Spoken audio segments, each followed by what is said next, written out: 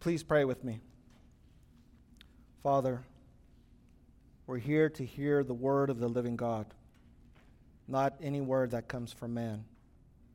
So we ask you and beg you, O God, that you would fill us with your Spirit, that you would give us eyes to see the beauty of the Lord Jesus Christ, that you would give us ears to hear the truth of your word, that you would give us a heart that's inflamed for the glory of God. We ask you this now, O God, not only for our benefit, but for your glory. Be with us now, we pray, in Christ. Amen.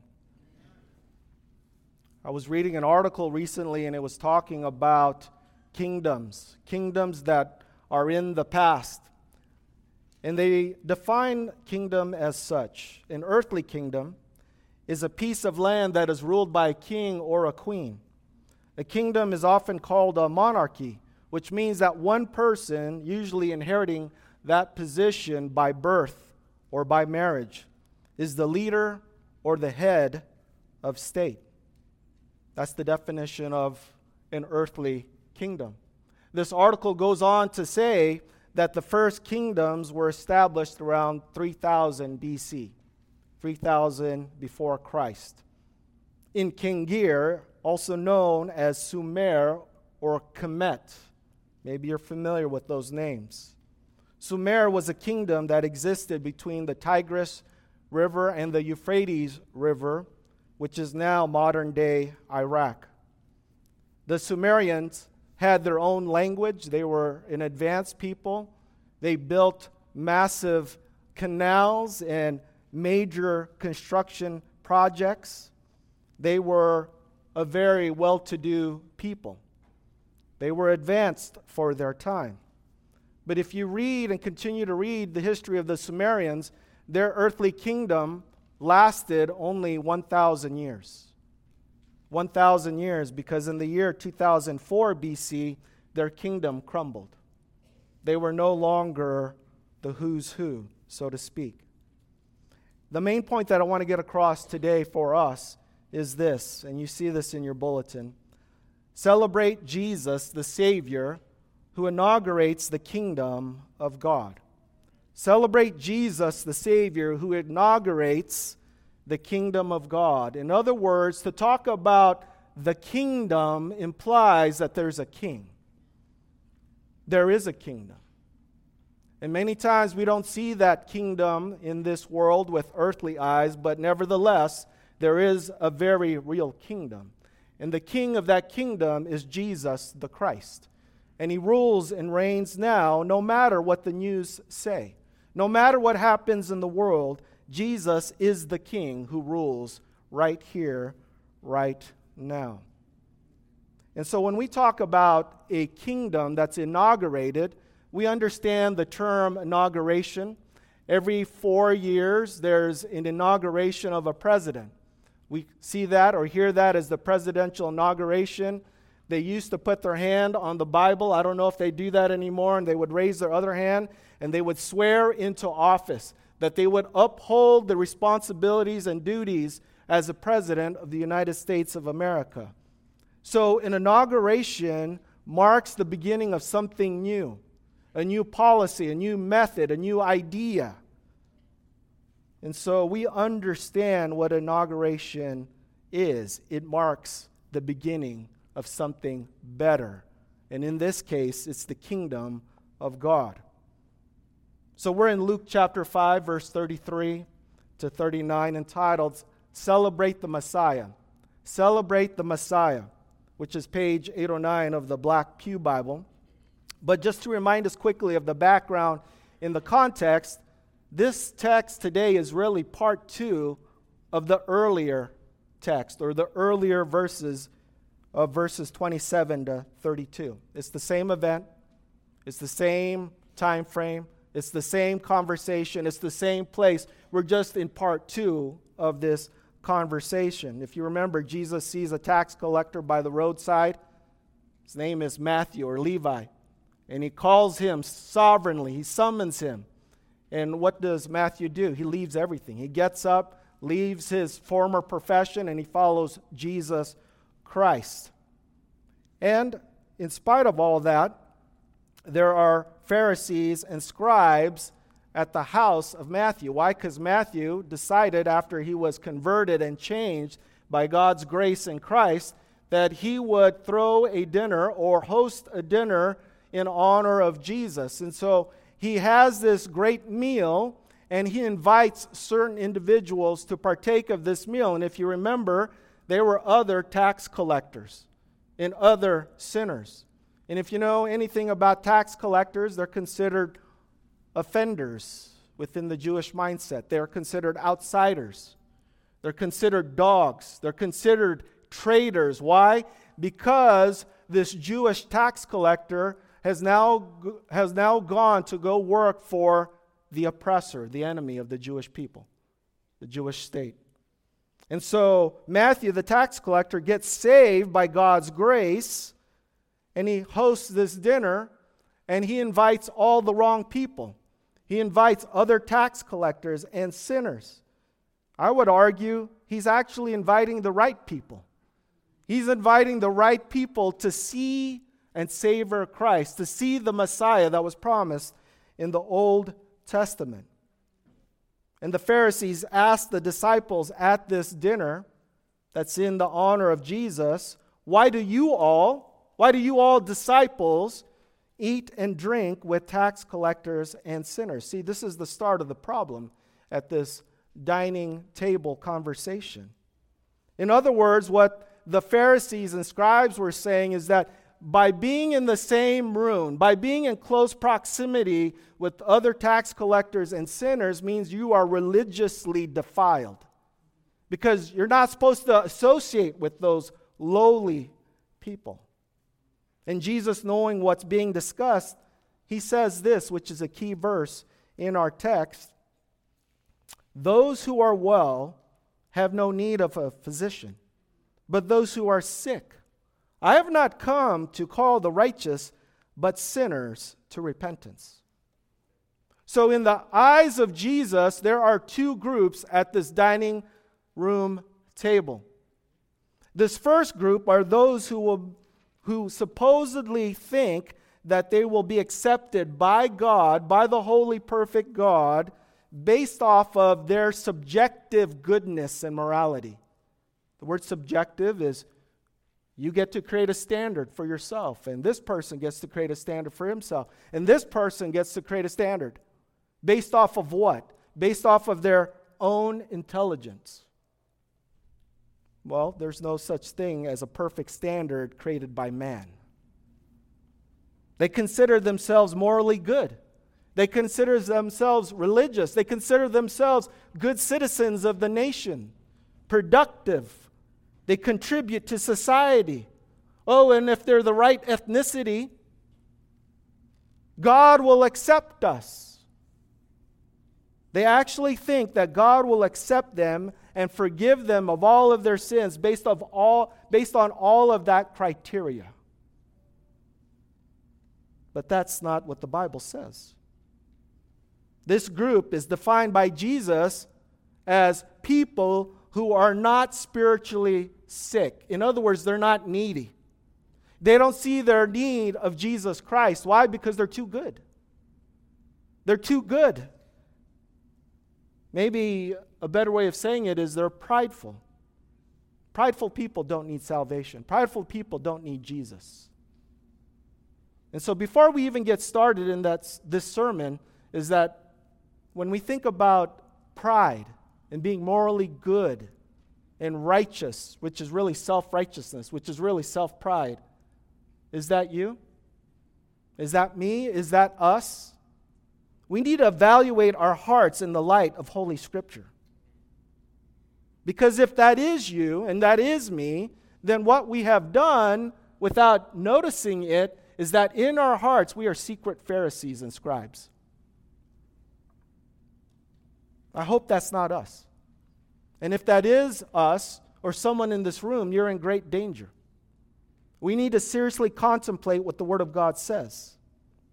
But Jesus, defining the second group of people at this dining room table, these are sinners. These are tax collectors. These are people who know that they have violated the law of God. They've offended God with their sin. They've sinned against God, their Creator. They know that they deserve God's punishment. And yet, God is gracious to them. God is kind to them. Matthew does not deserve to be saved from God's wrath. What Matthew deserves is what we all deserve. That's God's judgment apart from God's grace.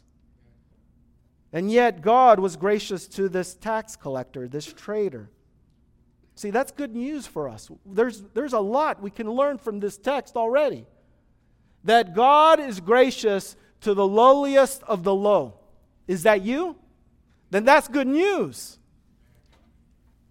Quit thinking that we have to clean the outside of the cup, but yet the inside of the cup is dirty, and that would be acceptable if we could just clean the outside. What we need is to clean the inside. The problem is we can't clean the inside. Only God can.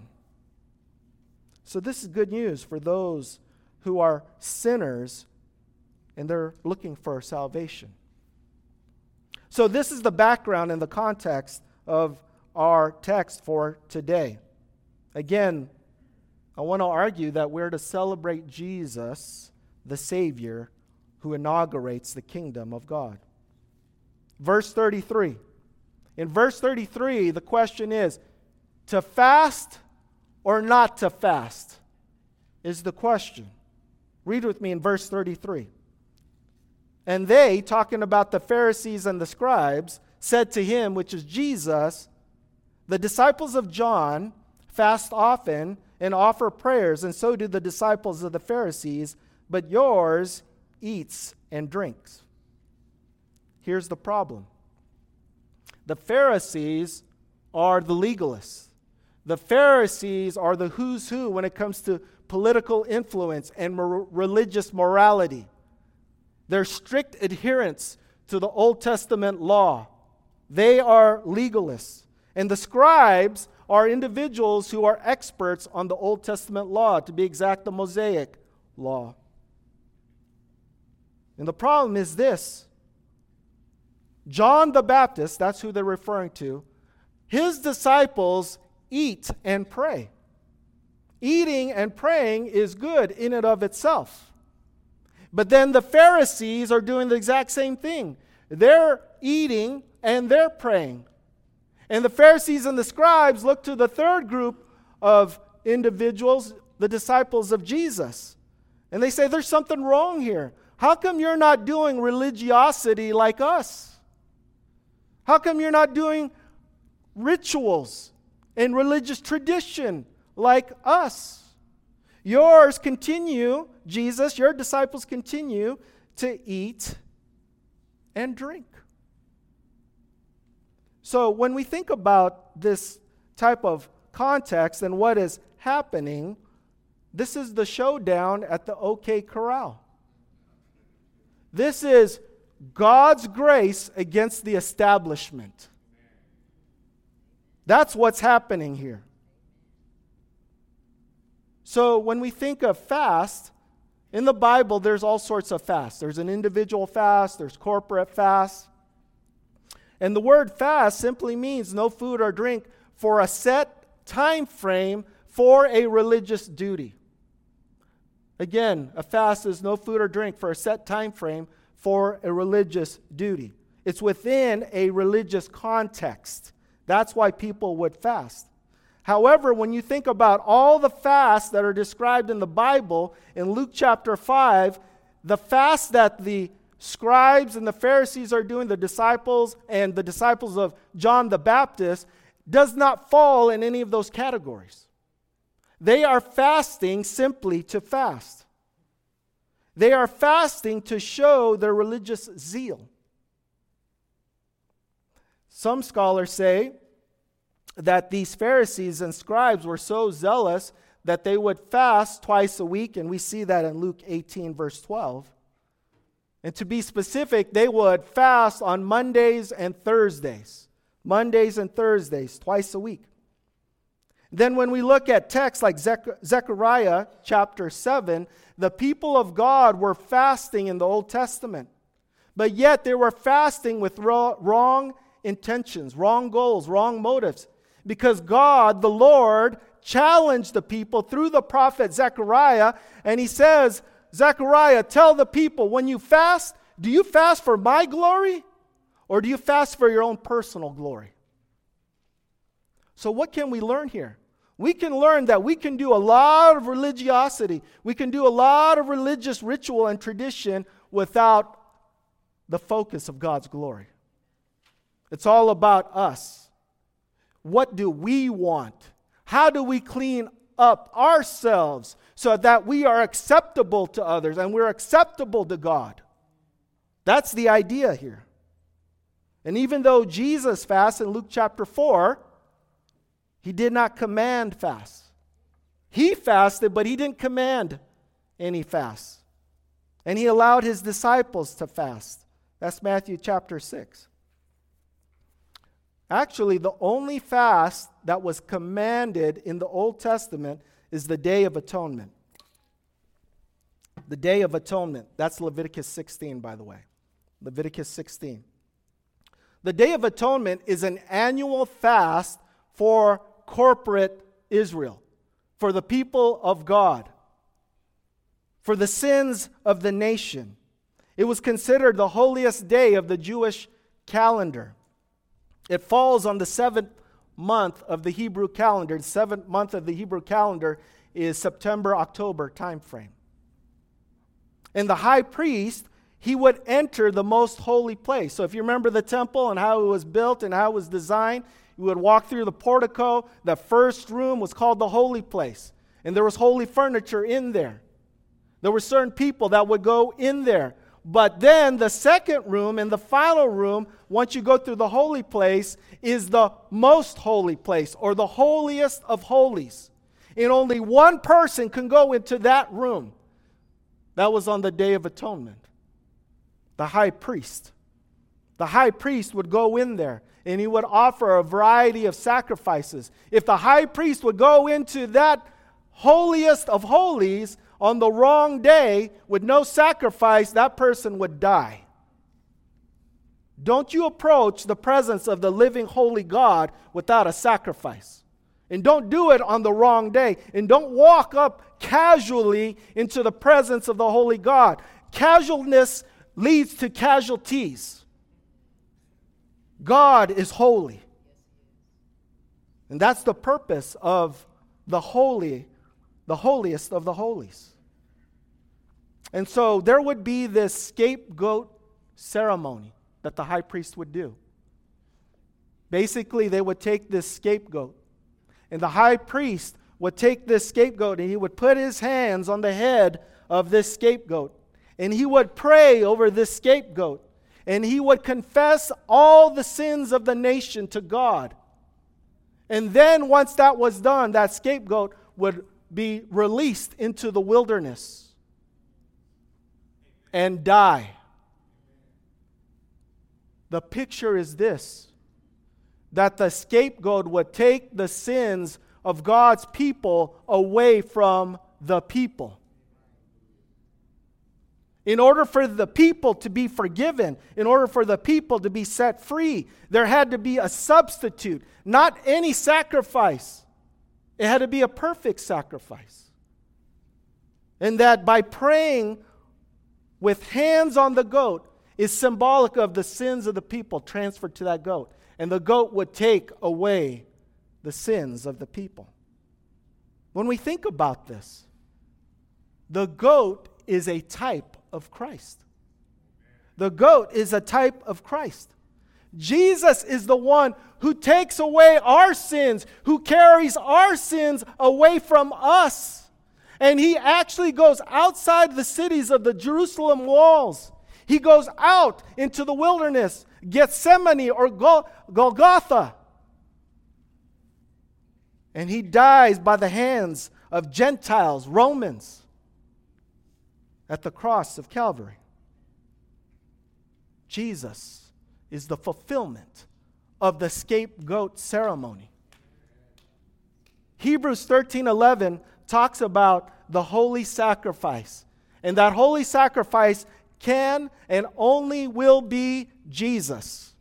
Hebrews 13:11 says this, "For the bodies of those animals whose blood is brought into the holy places by who? The high priest, as a sacrifice for sin, are burned outside of the camp."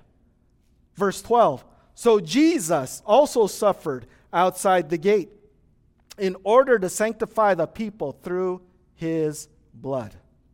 Through his blood. The perfect sacrifice is Jesus.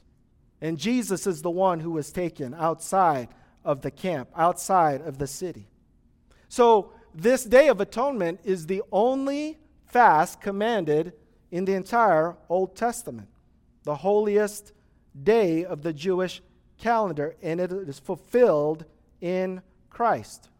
So when we think about fasting, that's the point of the discussion, is that the Pharisees and the scribes are fasting, but yet they don't understand the ultimate goal of fast. Jesus is the ultimate goal of fast, according to the Old Testament. So they don't see this. They don't see this at all. But yet they are wondering, right? They're looking to pick a fight. They're like, we fast and pray, they fast and pray, but why do your disciples, Jesus, continue to eat and drink? You're not fasting. Why? Well, Jesus presents his argument in verses 34 to 39.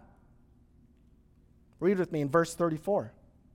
"And Jesus said to them," the Pharisees and the scribes, these legalists, "Can you make wedding guests fast while the bridegroom is with them?"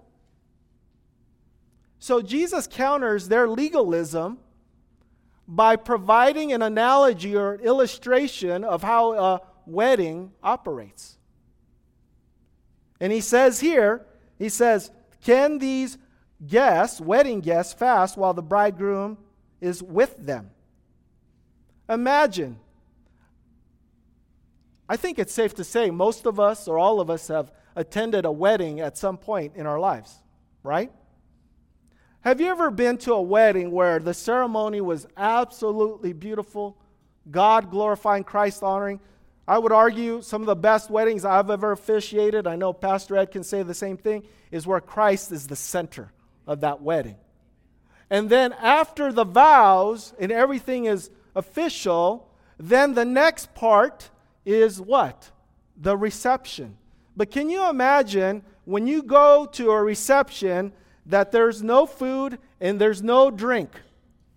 Because everybody decides to fast at the wedding reception. That is definitely not a Filipino reception. There is always food and there's always drink.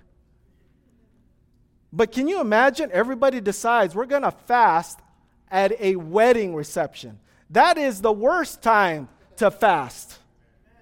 And so Jesus, he asks a question in such a way that the only answer to the question is no. Emphatically, no. Jesus is saying it's not time to fast. It's time to celebrate. It's time to party in a good way. That's what Jesus is saying. And so Jesus asks this question in such a way that the only answer is no. And the Bible uses the word bridegroom. In the Western world, in America, we use groom. It's the same idea. A male is about to get committed or is committed to a female in marriage, through marriage. And because this is a glorious event, it's not time to fast, it's time to celebrate.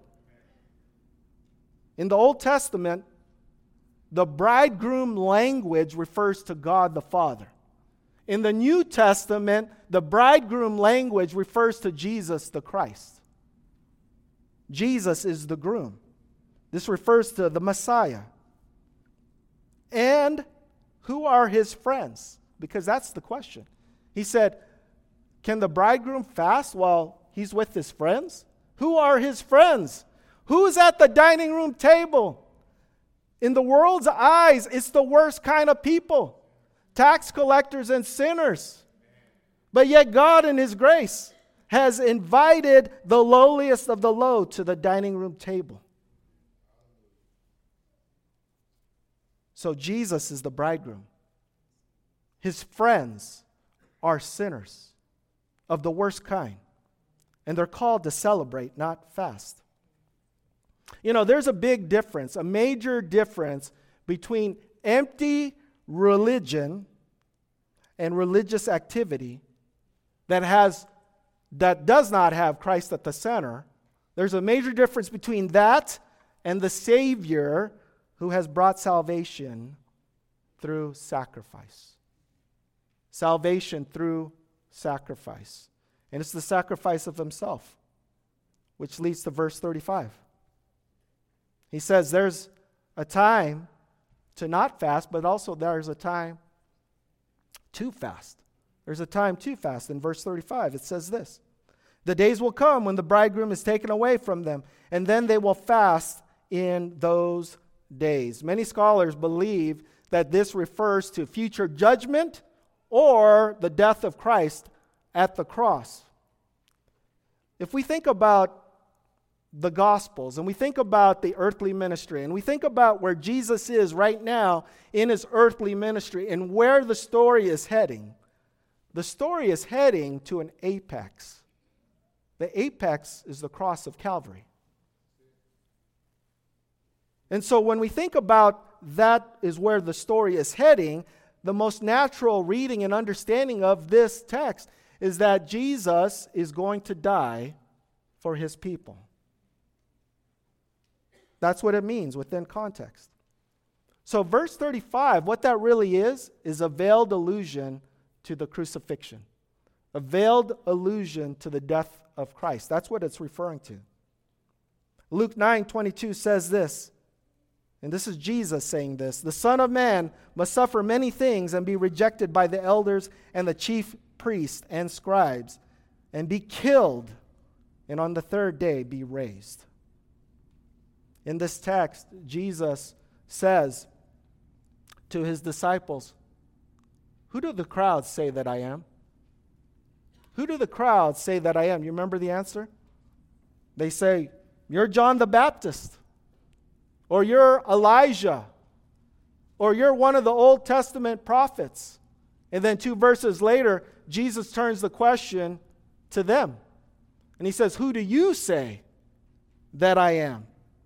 And Peter responds emphatically, you are the Christ of God.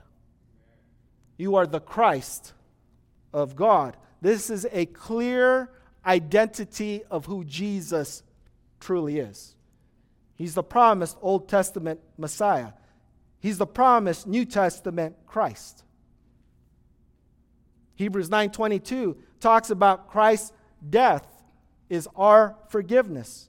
Hebrews 9:22, it says, indeed, under the law, almost everything is purified with blood, and without the shedding of blood, there is no forgiveness of sin. That was the purpose of Old Testament temple sacrifices. It gave a picture that blood is required to atone for the sins of God's people. But the problem is the blood of bulls and goats could never remove sin. It was just a picture of what would happen in the future. That the ultimate fulfillment of sacrifice is in Christ. That Christ is the perfect sacrifice, that His blood washes away the sins of His people. So without the shedding of blood, there's no forgiveness of sin. So, we live in a culture in 2023 that everybody wants to go to heaven, but when they go to heaven, they don't want Jesus there. They want a nebulous general God that doesn't demand anything from them. They want a cultural Christianity. They want a Christless Christianity. They want a bloodless Christianity. See, biblical Christianity requires blood. There's no way around that. To be forgiven by the holy, living, righteous, just God, blood is required as payment. And so when we think about the blood of Jesus, that's exactly what sinners need to be forgiven. In other words, there is salvation through sacrifice. I've said it once, I'll say it 1,000 times. There is salvation through sacrifice. Not just any sacrifice, it's the sacrifice of God's only Son. He is the one who took away our sins. He is the one who died for us. So as Christians, when we think about what Christ has done on our behalf, does that humble you anymore? Does that cause in you reverence and awe for the Savior anymore? Does it soften your heart anymore that Jesus lived and died for you and me? I've said it once, I'll say it 1,000 times. Every time I think about what Christ has done for me, I want to crawl into the fetal position and just cry my eyes out. That's the beauty of the gospel. Because works can't get you there. Only the blood of Jesus by God's grace for those who repent and trust in Him. So if you're not a Christian, the call for you today is to repent and trust in Jesus. To quit living for yourself. Quit putting these fake sacrifices before a holy, righteous God and think that God will accept those fake sacrifices. God desires obedience rather than sacrifice. Your only hope is Jesus. Your only hope is Jesus. And I want to encourage you, if you're not a Christian, trust in Jesus. Trust in Jesus. He's your only hope for salvation. But Jesus is saying in this text now that there's a time where the groom will be led away. And when that happens, it's time to fast. See, in the Bible, there were several reasons to fast. Many times it was for penitence. Many times it was to ask God for help in my situation or their situation, for God's help and aid. But many times fasting was for grief or grieving for the loss of someone or lamenting for the loss of someone. John 16:20 says this, "Truly, truly, I say to you, you will weep and lament." This is Jesus speaking. "You will weep and lament, but the world will rejoice." But here's the beautiful part. "You will be sorrowful, but your sorrow will be turned into joy." That can only happen if Jesus is raised from the dead. That can only happen if Jesus is resurrected. Death cannot hold our Savior. Death cannot hold our Savior. The grave cannot contain the living Savior. And because we serve the risen Lord, we can have joy. That God's word is true and every man is a liar. That what God says will happen and has happened. God will save His people and God will take His people home. And God will have fellowship with His people as He promised. There's no thing and no one that's going to stop God from fulfilling His promise. The disciples' grief and weeping and lamenting will be turned to joy, and we can have joy. We have the same joy as these New Testament disciples.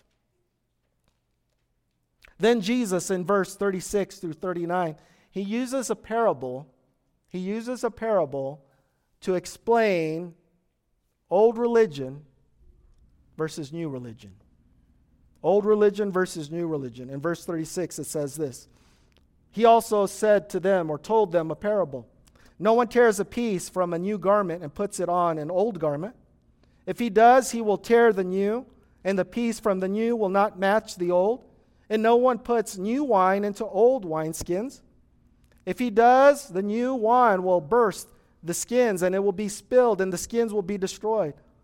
But new wine must be put into fresh wineskins. And no one, after drinking old wine, desires new, for he says the old is good." A parable is relatively a short narrative. A parable is a relatively short story that has symbolic meaning. And Jesus is explaining the truth by using these two examples. about the old and new religion. The first example is about clothing or apparel or a garment, which involves sewing in this illustration. He says if you take a new garment and you cut it out from the rest of this new garment and you add it to an old garment, not because the old garment has a hole, it's just you take a new garment, rip it out, and put it on a new garment, and you connect the two by sewing it together, then you've ruined both. In other words, they're incompatible. You cannot keep them together. Because to do so in this example, in this analogy, is to ruin the new garment and the old garment. Why? Because they don't match at all. They don't match at all. Recently, I think actually about a year ago, Brother Doug came up to me and he pulled me off to the side and he tapped me and he said, "Hey, there's something wrong with your elbow." And I was wearing my blue blazer at the time. It's a little sentimental to me because when my father was a member of this church and he was active and involved and he was healthy, this is a jacket that I wore before my father while I was doing ministry work. So it's sentimental. I mean, if I lose it today, no worries, right? But Doug was saying, "Hey, you got a hole in your elbow." And I go, "Oh, okay, thank you for showing me that. I can't see it, right? It's in a blind spot." So I've been wanting to get that fixed for a year. Maybe it's been 2 years, brother. I can't remember exactly. But then I tapped Nellie, Hermana Nellie, and I said, "Sister, can you fix this? I got a patch. I think it's the right color. Can you fix this elbow?" And she does, and it looks beautiful. It looks great. But if you put it up to your eyeballs, you can tell it doesn't match. You can tell that there's something wrong here if you put it close to your eyes. And that's the idea, that when you take old religion and new religion and you look at it clearly, the two are incompatible. Then Jesus uses the second example about wineskins. Wineskins were made from real animal skins or cloth. And what you would do is you would create basically a bottle or a flask that you would put wine into it, right? And that's how you would transport it. But when you take new wine and you put it into the wineskin, what happens is wine ferments, right? The gases start to expand, the wine tastes, or the wine changes in taste, but there's pressure that's building within it. And it's stretching out this old wineskin. And what Jesus is saying, if you take new wine and you put it into an old wineskin that's already been expanded, meaning it's at its max capacity, what's going to happen is that old wineskin with new wine is going to suddenly explode, tear apart, rip up, and be destroyed. That's what Jesus is saying. What's the point? To put new wine in old wineskins, again, is incompatible. What we have here is Jesus versus the establishment. Jesus bringing salvation by God's grace to sinners versus a religion of works, and personal deeds. One religion, the religion of man, is I'm going to work my way from the bottom all the way up to heaven, which never happens, by the way. And the religion that Jesus is representing is a religion by salvation, through sacrifice, by God's grace, by faith in the Savior that comes from the top of heaven all the way down to the lowliest of the lows. That's God's grace there. And so the Pharisees and the scribes, what they have is a religion of works, personal works. They have a religion of fasting and praying. But the problem with fasting and praying is good in and of itself if it has Jesus at the center. But fasting and praying without any sort of focal point upon Jesus is dead religion. It's a religion that does not help tax collectors and sinners. There's no way for sinners to be forgiven by a religion of personal works and deeds. Why? Because there's no Savior. There's no mediator. There's no blood. Remember, there's salvation only through sacrifice, the sacrifice of Jesus. And if you remove the bloody cross, you have dead religion. You have dead religion. Blood is what's needed from the only Savior that God provides for anyone to be forgiven. Matthew 23 says this, "Woe to you, scribes, Pharisees, hypocrites, for you tithe mint and dill and cumin, and have neglected the weightier matters of the law." What are the weightier matters of the law? Justice, mercy, and faithfulness. These you ought to have done without neglecting the others. In this context, tithing represents compassion upon those who are dependent upon those who are leaders. Tithing is representative of compassion for those who are low, who are outsiders, who are ostracized. They're to take care of orphans and widows and sojourners. That's Numbers chapter 14. But the Pharisees and scribes, what they have in their dead religion is really hypocritical religion. Hypocritical religion. They're commanded to extend justice and mercy and faithfulness. We see that in Psalm 33, verse 5. We see that in Jeremiah 5, verse 1. But that's not what they're doing. They're not helping the people at all. One of the heresies that's very clear in the Bible is the heresy of legalism. Legalism. Legalism is the belief that a person can earn their way to heaven and be forgiven by God by their own personal works. That they could actually enter the so-called pearly gates in and of themselves on their own accord. I've said it once, I said it 1,000 times. These Pharisees and scribes are legalists. They think they can earn their way into the kingdom of God. They take God's law, which is good if one uses it wisely, and they place it above God's grace. In other words, they go beyond what the scriptures say about God's law. And so they take God's law and they place it incorrectly above God's grace. But then the opposite heresy, and it's still a heresy, is antinomianism. Antinomianism.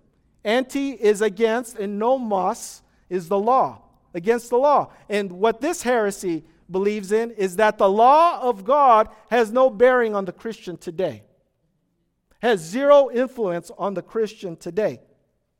So legalism is on one hand, over here, is a heresy, and then you have on the other hand, over here, antinomianism. Both are wrong. The law is good if one uses it wisely. The law of God is good because it shows us what God requires in terms of holy living, if one uses it wisely. And what's happening here in Matthew 23 in this account is this, is that the Pharisees and scribes, these hypocrites, they are majoring on the minors. They are majoring on the minors. The Pharisees were focused on minor issues, but they neglected the heavier matters of justice, mercy, and faithfulness. So how does that play into a church, a New Testament church like us? I want to quote J.I. Packer because he gives a succinct response to how legalism plays within the church. And he says this, quote, "This tendency, referring to legalism, remains a constant threat to the church. We have a tendency to exalt to the supreme level of godliness whatever virtues we possess and downplay our vices as insignificant points. For example, I may view refraining from dancing as a great spiritual strength while considering my covetousness as a minor matter." There's a book by Jerry Bridges called Respectable Sins. I taught on this book several years ago. But what that book teaches is that we take sins like pride and anger and lust and lying, and we hold that off to the side. And that's considered respectable, meaning we won't deal with these sins. Why? Because I'm focused on the major sins, like murder. I won't murder, but I will lie. Do you see what's happening? And so in this case, we've taken certain virtues and we place it, something that's minor, and we make it major. So what does this have to do with new wine in old wineskins? It's this: the old religion of legalism is incompatible with the new religion of God's grace in Jesus Christ. It's incompatible. The two cannot work together. It's like oil and water. Verse 38 says this, and I'm paraphrasing this: new wine must be put into new wineskins. New with new, old with old. You cannot connect the two or mix the two. And so the new wine is the inauguration of something new, something official. In other words, the King of the kingdom is here. And he's come to establish his kingdom. He started it with his first advent, when he humiliated himself and condescended himself down to earth to breathe the dust of earth, to take on flesh, to live the life that we should have lived and died the most horrible death in human history. When Jesus came to earth, this was the inauguration of the kingdom, God's kingdom. It's the start of something new. This is salvation through sacrifice by God's grace in Jesus the Christ. That's what's happening. Jesus is confronting the establishment. Again, there's a major difference between old religion of Judaism, which is works-based, personal works-based, versus God's grace, which is Christ-based. Christ-based. So when we think about this, dear saint, which one applies to you right here, right now? Do you have old religion or new religion? Do you have a religion where you're working your way up to heaven and hopefully you'll be forgiven? Or do you have new religion where you see your need for the Savior? That you can never work your way to heaven on your best religious day, and you need God's help, and God has provided help in His Son, the Savior, the mediator, the only mediator between God and man. Do you see your need for Christ? Because those who are spiritually healthy don't need a doctor. It's those who are spiritually sick who need a doctor, or in this case, a Savior. Verse 39, those who partake of the old, when they do, will say this: the old is good. The old is good. The old is better. The old is acceptable for those who partake of the old wine or the old religion. It's amazing that the Pharisees, who are strict adherents to Old Testament law, who want to fast and want to pray, don't see God before their own very eyes. They don't see the forest from the trees or the trees from the forest.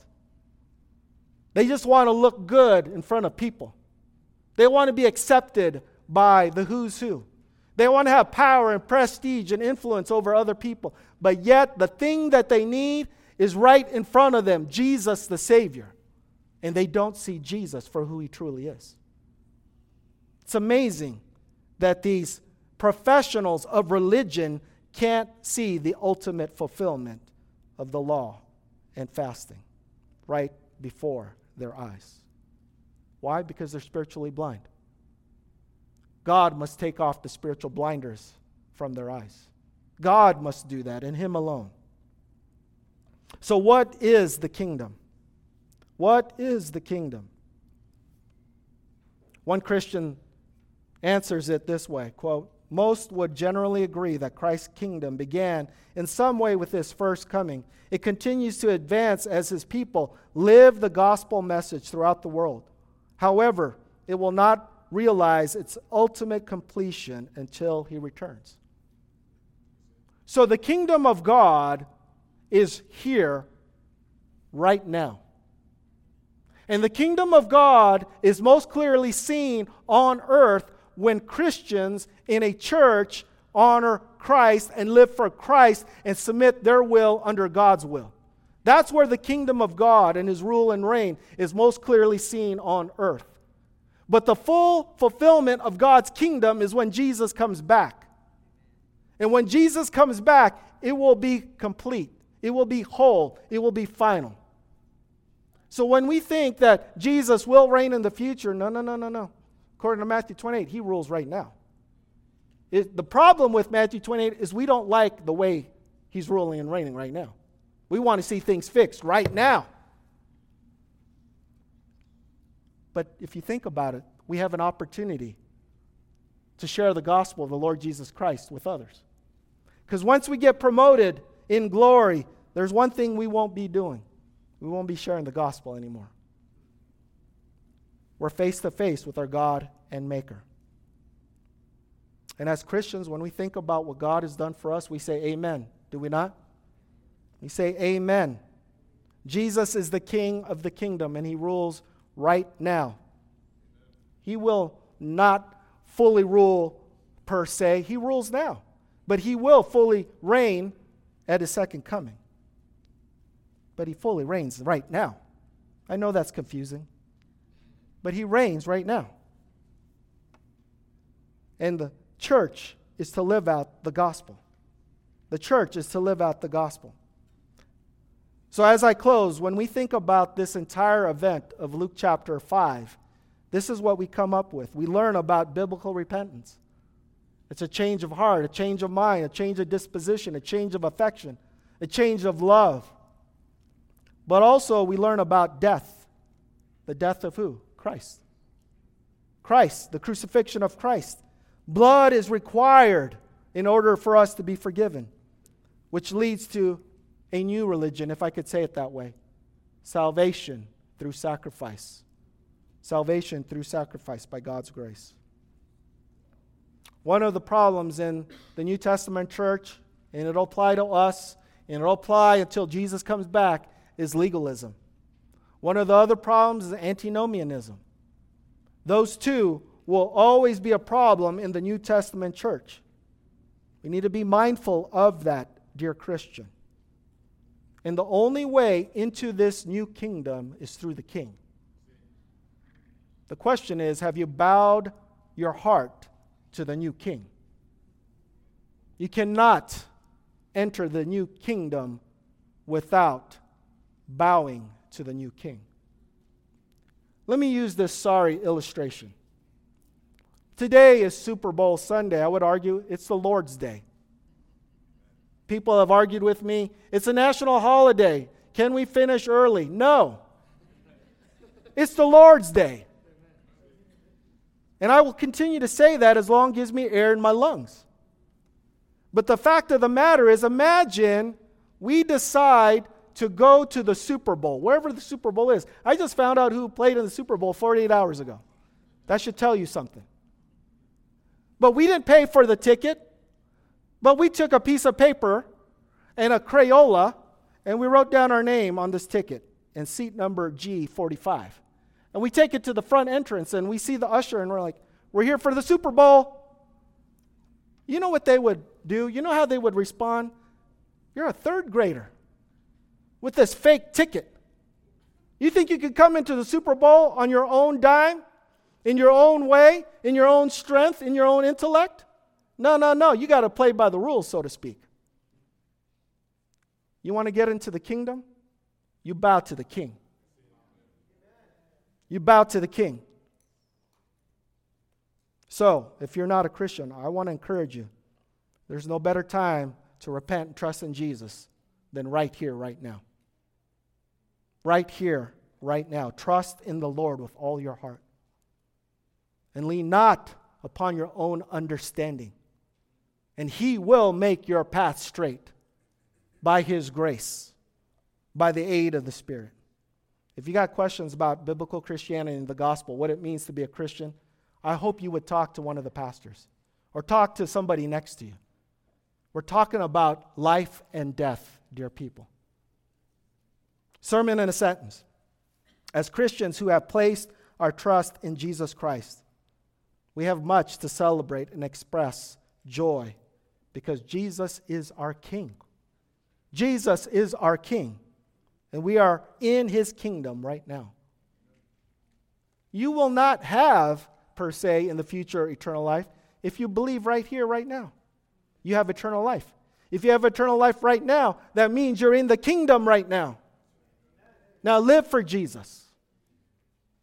And we praise God that He has given us new religion in Christ. We're not saved by old religion. We're saved by faith alone in Christ alone, for God's glory alone. And all of God's people said, amen. Let's pray. Father, we thank you for this time. Lord, you are all glorious, and you're worthy to be praised by every people, every nation, every tongue around the globe. And you will save your people. And we're so grateful that we are counted amongst the innumerable millions upon millions of your elect that you've called into salvation by your grace and kindness and mercy. So, Lord, we heard a hard word, and we ask you, O God, that you would help us to be faithful to you by your grace, by the aid of the Holy Spirit, and that you would remind us from day to day that Christ is all and Christ is enough. And all of God's people said, amen.